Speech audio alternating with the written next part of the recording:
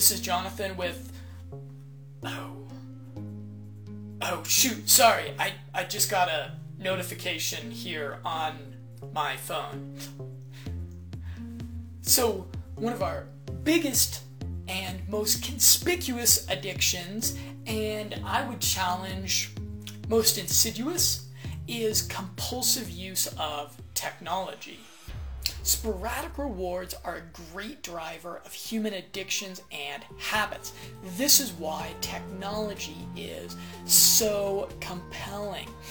We might be getting a good text message from someone we've been waiting to hear from, or maybe an opportunity will pop up that we have been waiting on if we check our social media or our email just one more time.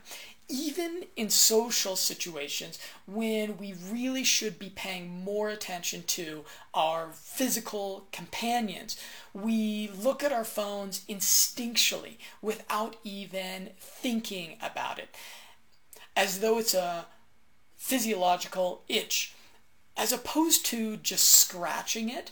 When you have that inclination, force yourself to ask yourself, why do I want to check my phone right now? Could my energy be better served by interacting socially with the real flesh and blood people that are surrounding me, or maintaining my focus at the task at hand? I've got a pretty sweet life hack for this, actually, if you're a person that has the inclination to use technology while you are working. You're going to use actually that itch as a trigger, and the behavior is going to be breathing deeply 10 breaths. So every time you have that little psychological itch to maybe look at your phone or look at social media when it's really not necessary to do so, what you want to do is breathe deeply. So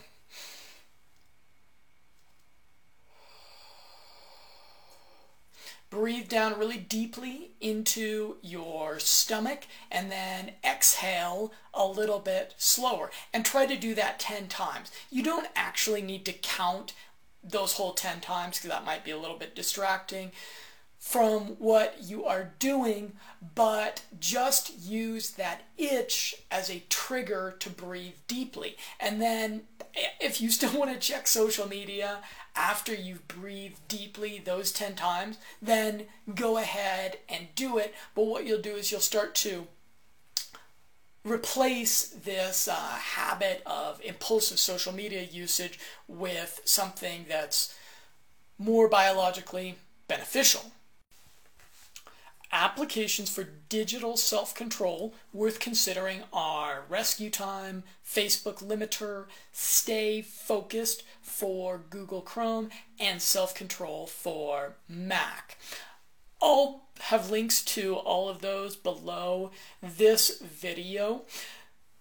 If you have an issue with technology addiction, which you probably do, let's be honest, it would also probably be worth your time to check out the video that I did on the high leverage information diet.